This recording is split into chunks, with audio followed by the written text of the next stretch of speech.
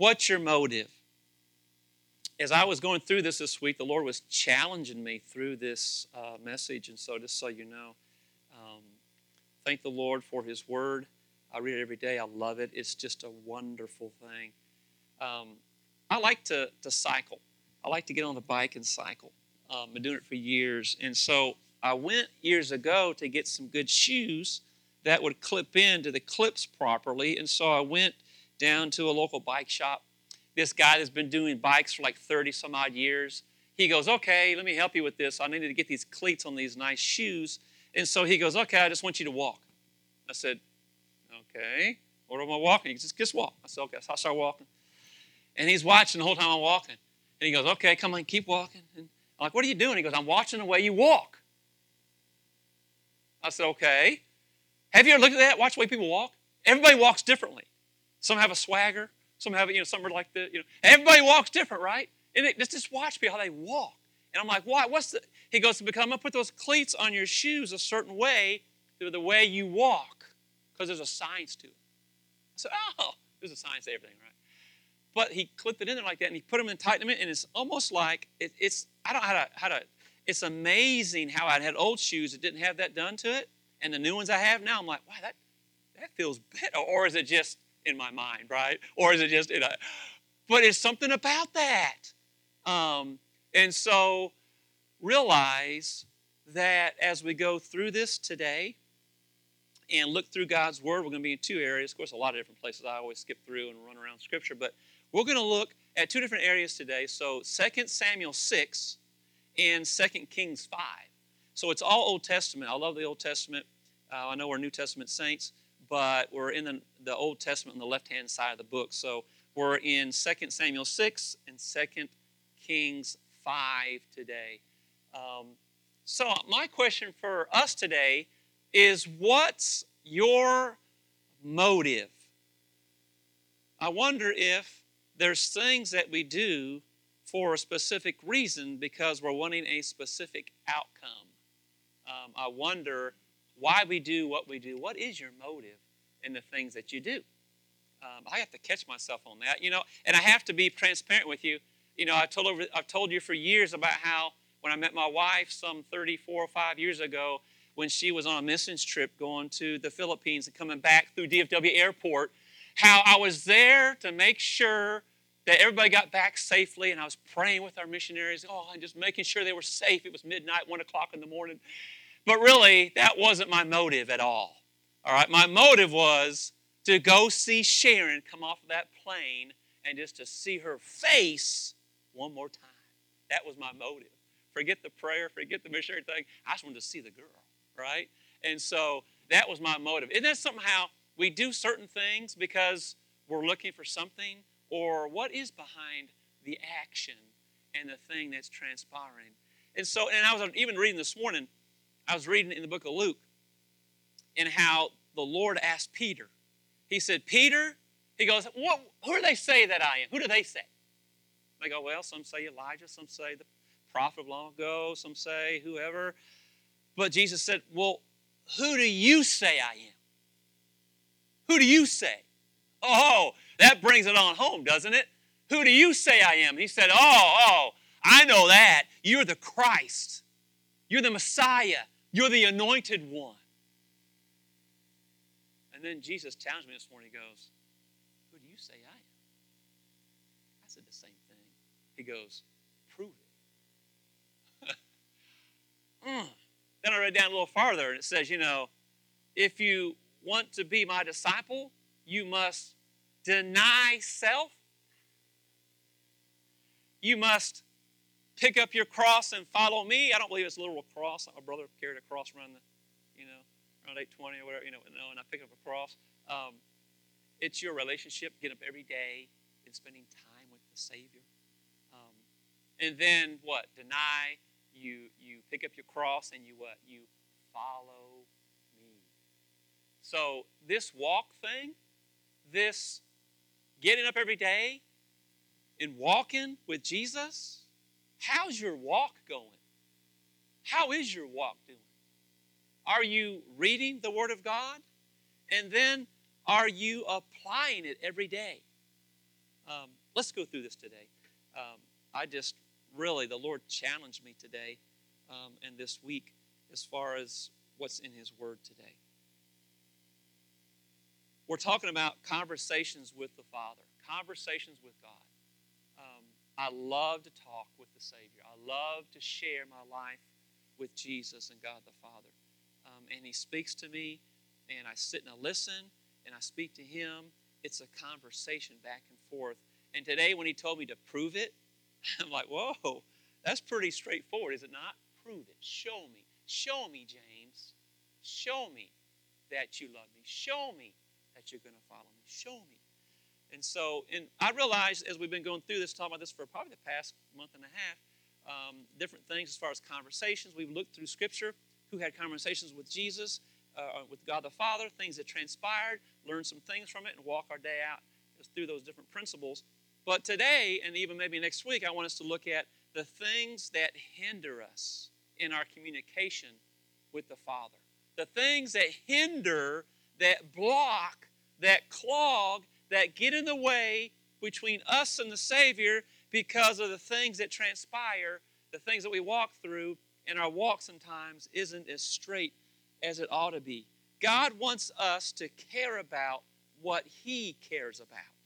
Your motives determine the way you walk. Your motives determine the way you walk. I like this sentence here. Listen to this real close. Continually examine your motives to be sure your actions carry out the interests of the one you serve and not your own. That really punched me this week. How many things do I do throughout the week that is all for James? It's all for me. Right? It is.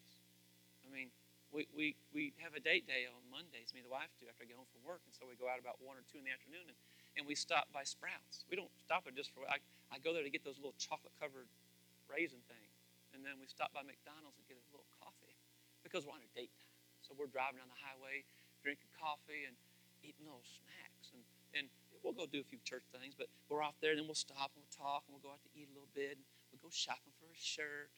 And so that whole day's filled with me and Mama and me, and chocolate and coffee. And I'm thinking, wait, where did Jesus come into the mix? Well, we pray a little bit, but how much stuff do I do? And what are my motives? Are they pure? The things I'm going through? So the first thing today I want us to look at as we're looking at Scripture is to realize that the ignorance of God's Word is a blockage. Not knowing this book will block your relationship with Jesus Christ. The ignorance thereof. The more I talk to people, and the more I'm around people, and the more I visit your homes, surely not your homes, but as I walk into your homes and talk with people, I realize how much of this Word people do not know. They don't read this Word. Let's take a look. 2 Samuel 6, verse 3. Here's David. Saul, David, Solomon, the 3 kings of the United Kingdom of the Old Testament. Says this. They set the ark of God on a new cart. Okay, the ark of God. What is the ark?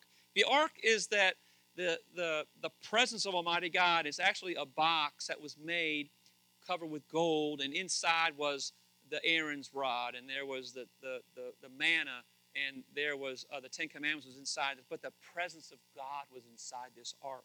I mean, I can't even imagine what that was like. The presence of God was in the ark. That just blows me away. The glory of Almighty God was in as a matter of fact, 70 guys at one time, they peeked inside. Don't look inside the box, okay? They died, okay? That wasn't a good thing. So anyway, there was this ark, and so here's this ark, and David's transporting it. He's trying to get it from one guy's house to Jerusalem. He's trying to get it from one spot to another, and so he's like, okay, let's go get it. They put it on a cart, it says. They brought it from the house of Abinadab. It's been there 20 years, which was on the hill, and Uzzah and Ohio, sons of Abinadab, were guiding the new cart. I'm sure this cart was beautiful. I'm sure it had the best wheels, the best wood. It was a nice cart. And they put this ark on top of it, and they're transporting it to where it needed to go. They wanted to take it to Jerusalem. And before, they had used it as a good luck charm in battle with the Philistines. The Philistines got it, caused all kind of issues in the 5 of their cities. And so they eventually got rid of it, and they sent it along. And the same way they put a cart with some cows on it, and they pulled it along. They finally got it back. And so now, after 20 years, thank the Lord they have the ark, but they're transporting it, and David's transporting it, and it says, with the ark of God on it, and Ohio was walking in front. David and all the Israelites were celebrating with all their might before the Lord with castanets, harps, lyres, tambourines, cymbals, you name it, they had it. But something happened. It kind of jostled, and it started to topple, and it almost fell over. And so what do you do when something almost falls over? You try to what? You try to catch it, right? So what did the one guy do? He reached out to touch the ark to kind of stabilize it, and he passed out dead right there on the ground. I don't know about you, but I'd be like, oh my gosh, stop the cart. Stop it, right? Stop. David, from that moment on, was like fearful that day. He's like, oh my gosh. So that ark stayed there until he finally figured out, I wonder how you're supposed to transport the ark. Were we not doing it correctly? And so they went back, and he saw in Scripture how it says here it's supposed to be carried with poles through the holes on the sides and by the Levites. That's the proper way to carry the ark. You know, so many times, and even myself, when I read through, I'm thinking, okay, are we doing things correctly in my life and in the church? Are we doing things correctly? Do we know this word so that it can guide our every step? And it challenges me. Do I really know what this says? Do I just read it, or do I study it to show thyself approved? I'm really thinking that, even myself included, even Billy Graham himself said, if you had life to do over again, what would you do? He goes, I would read this for enjoyment more than just doing it to be able to what? Present it. Wow. You know, and I find myself at times where I want to sit down and read more, and I do, and other times I get busy. You know, you really think about it. What's really important in life? What's really important in life? I mean, we have some friends we went to visit just a couple weeks ago. They're in their 90s now, and they're living in a nice place where they're taken care of quite well. But, you know, life slows down, and now they're just there. They have no car no more. They're just living in a spot. They go to eat breakfast, lunch, dinner, and back to their little place where they stay, and they watch TV, talking to people, play some games. But life slows down, and it's very quick like a vapor, is it not? So how much time do you really spend reading the Word of God and knowing it? See, if David had read it more, if David would have spent more time, he would have known you don't put the ark on a cart. You don't, I'm sure, like I said, I'm sure it was a beautiful cart. I mean, I'm sure it was. I mean, it had the best of the best of the kingdom. But that's not how you do it. And so the ignorance thereof cost him one of his friends and soulmates there that was there that took care of things. And so he lost that person that day. And because of what? Because of the ignorance that transpired. You know, we say, oh, it's okay. Pastor will feed us this week. He's been studying God's Word, so he'll feed us. He'll feed us. You know what? When we go to small group in the week, I thought, you know, guys, how's your reading going? You reading God's Word this week? They're like, yeah. Well, explain. Elaborate. Like, what are you doing? Oh, you know, like, well, I read it. You know, that little thing on your phone, it says, you know, Jesus wept. I read that. And it really impacted my life today. And I'm like, oh, well, praise God. That's awesome. How much of the Word are we really consuming? I mean, when I sit down for chips and salsa, I consume the whole bowl. When I sit down with this Word, I'm hoping I'm consuming books at a time. I'm hoping your Bible has tears and rips and it's old and it's just all falling apart. You got to tape it together. Why? Because this is the most important thing that you'll ever do throughout your day besides loving your wife, Lord and taking care of the church. Yes. But making sure you read. So the Word of God, studying it, is very important. Jesus answers us when our petitions are in agreement with His purpose. You know, we go to God in prayer, and we're conversing with Him, and I always go there, Lord, Father, we need this. Father, we need that. Lord, touch this. Lord, heal this. God, help me here. Lord, do this. And so the Word of God says in 1 John 5, 14, 15, I love 1 John, those little Johns in there. Love that. It says, this is the confidence we have in approaching God, that if we ask anything according to His will, He hears us. And if we know that He hears us, whatever we ask, we know that we have what we ask of Him according to His will. I wonder what His will is. What's God's will? What's His will? Well, if you read the Word of God, this is His will right here. Every bit of it is His will. His will is His Word. And so I went there, and I wanted to find some things that actually said His will in it. And so I found them. Romans 12:2. Do not conform to the patterns of this world, but be transformed by the renewing of your mind. Then you'll be able to test and approve what God's will is. His good, His pleasing, and His perfect will. You want to know God's will for your life? You want to know God's will for your life? Well, Pastor, I'm graduating high school. Should I go to college? Should I just go get a job? Should I just go to a ministry school? Should I? What do I do? What do I? All right. I called my dad, who was a pastor. What should I do? But Dad, what do you? Are you going to talk, Dad? He's already spoken. 40 plus guys, over 1,500 years, over 3 or 4 different continents, put together by these councils, and we have it in our hands. And people died to get it to us. Wycliffe died to give it to us. Gave it to us. And, well, we'll get there maybe next week. Wow. Did you realize that they really wanted you to have this? God really wants you to have this. And He really wants you to have it inside. So that, therefore, you won't be ignorant. Therefore, you won't have someone come and give you a doctrine or something, and you go, you know what?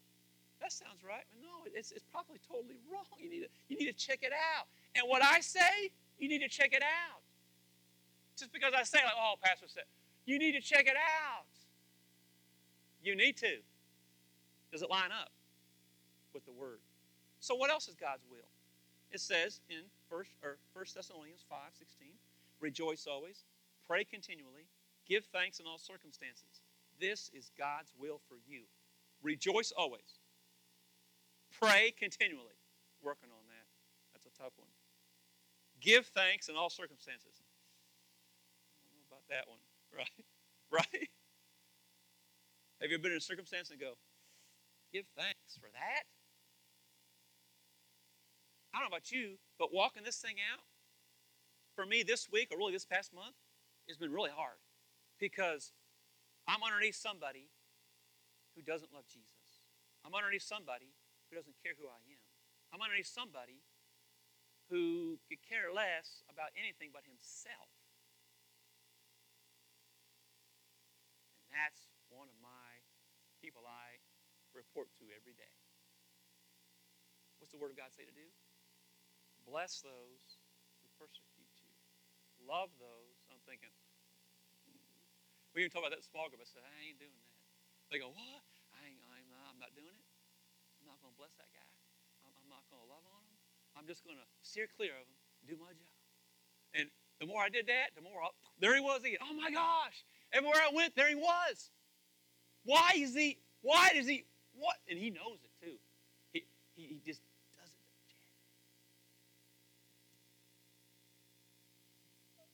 How's your walk going? If I didn't know that the Word of God said, and maybe that's why we don't read it. Maybe we don't read it because we know that we read it, then we're responsible. Then we got to walk it out. So, I don't know it. And then I'm free. I don't know if I was with my brother. I'm just walking around ignorant. I don't know what to do. I don't know. Right? Being facetious, right? Whatever that is. What's your motive? Why do you come to church? Why do you serve Jesus?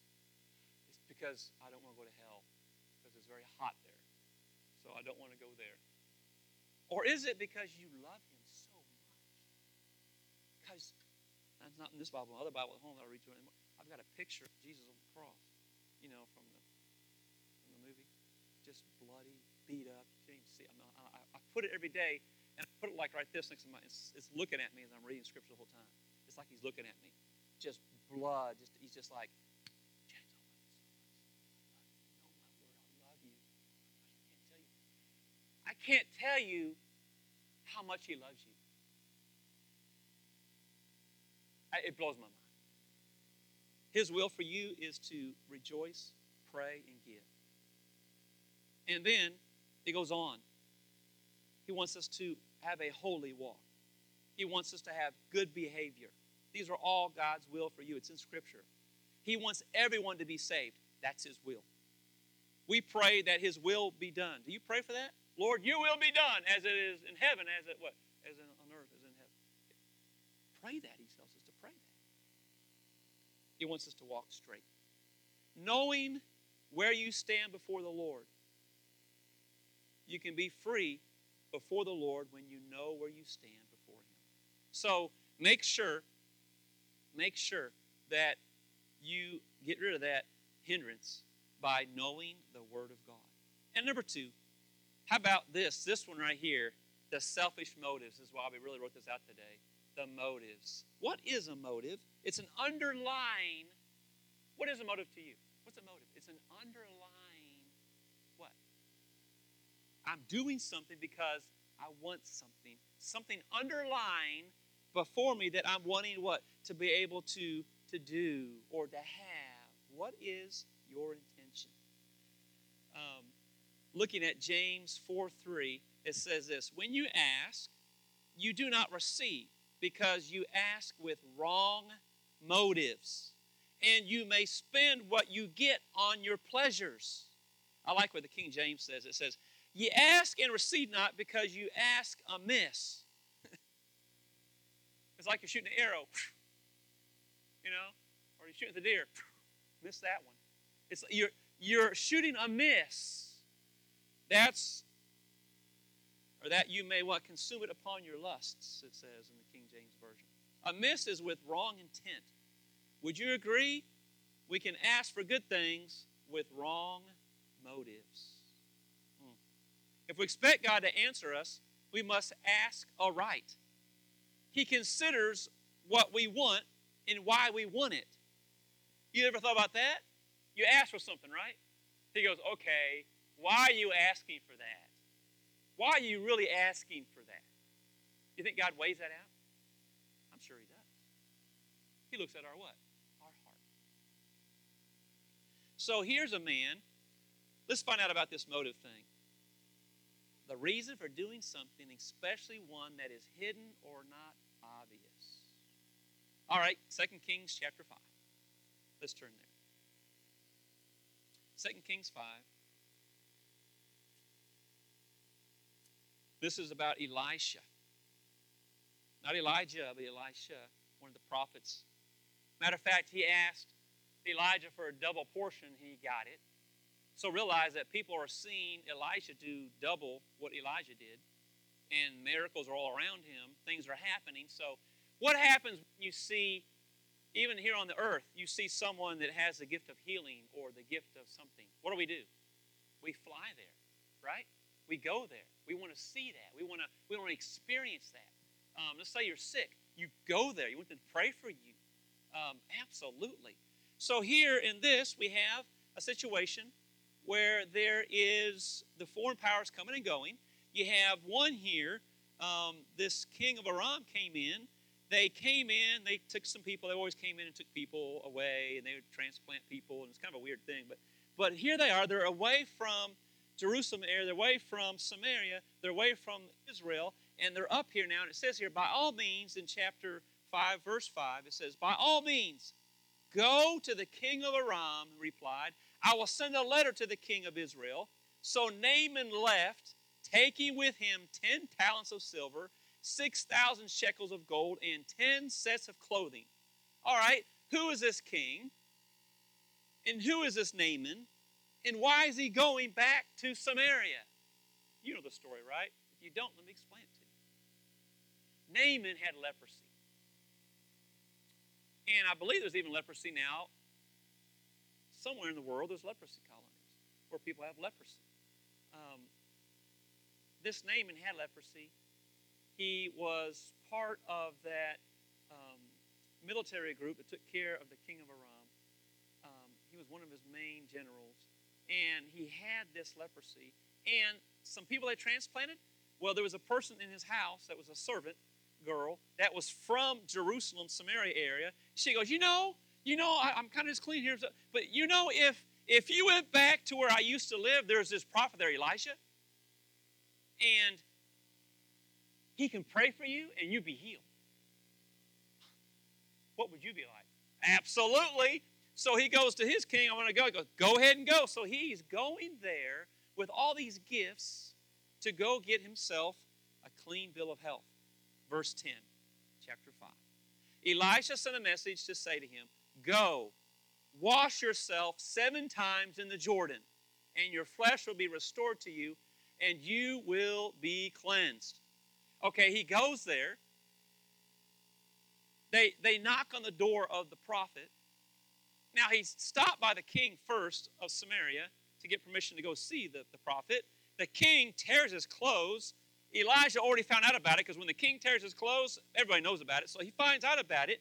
This guy comes to his house, knocks on the door. Elijah didn't even go to the door. He sent a servant and said, go tell him to go wash 7 times in the Jordan.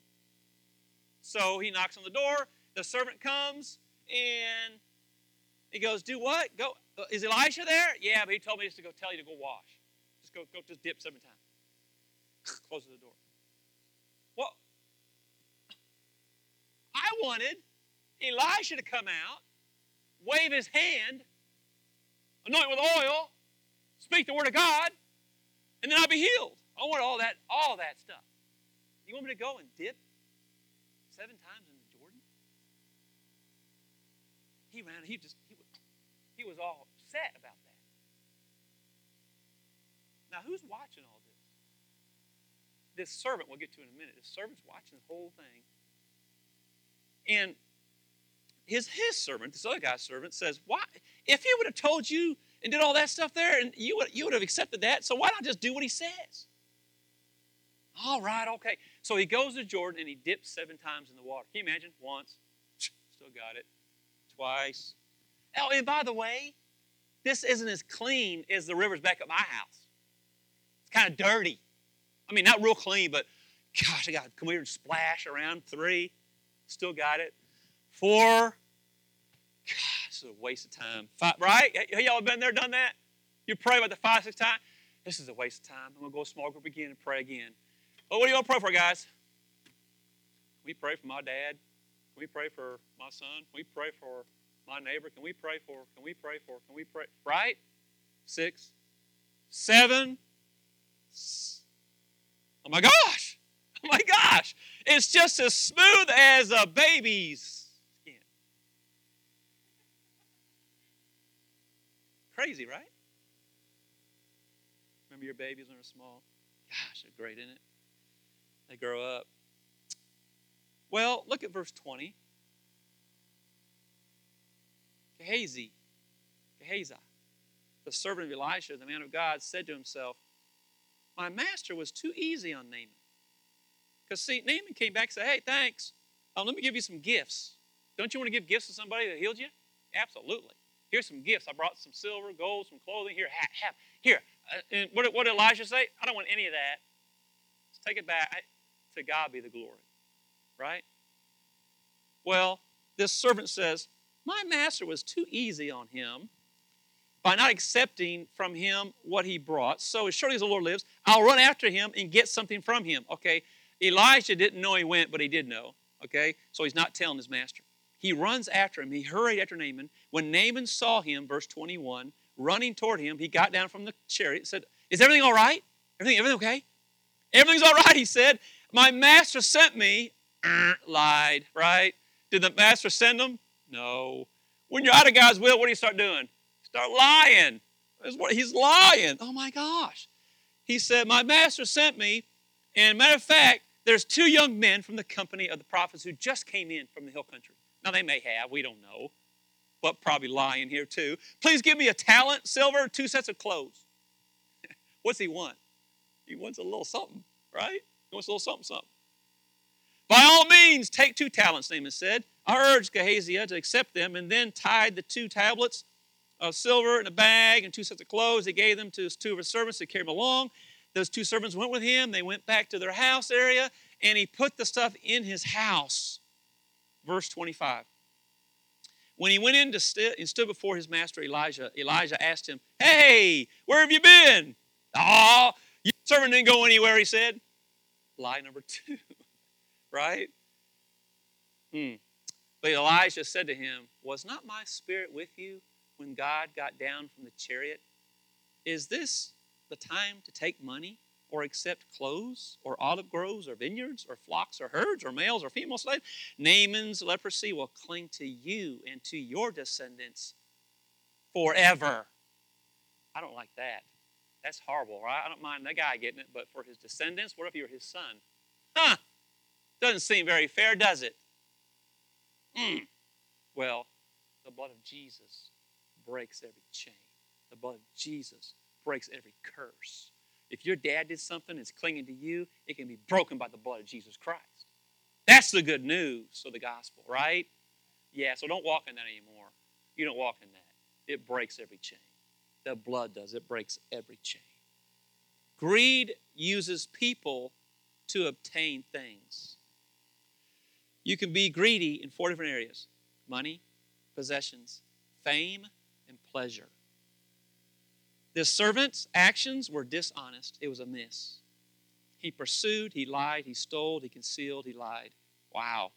When you serve and assist someone above and beside you, it demands absolute loyalty. How's your loyalty to Jesus?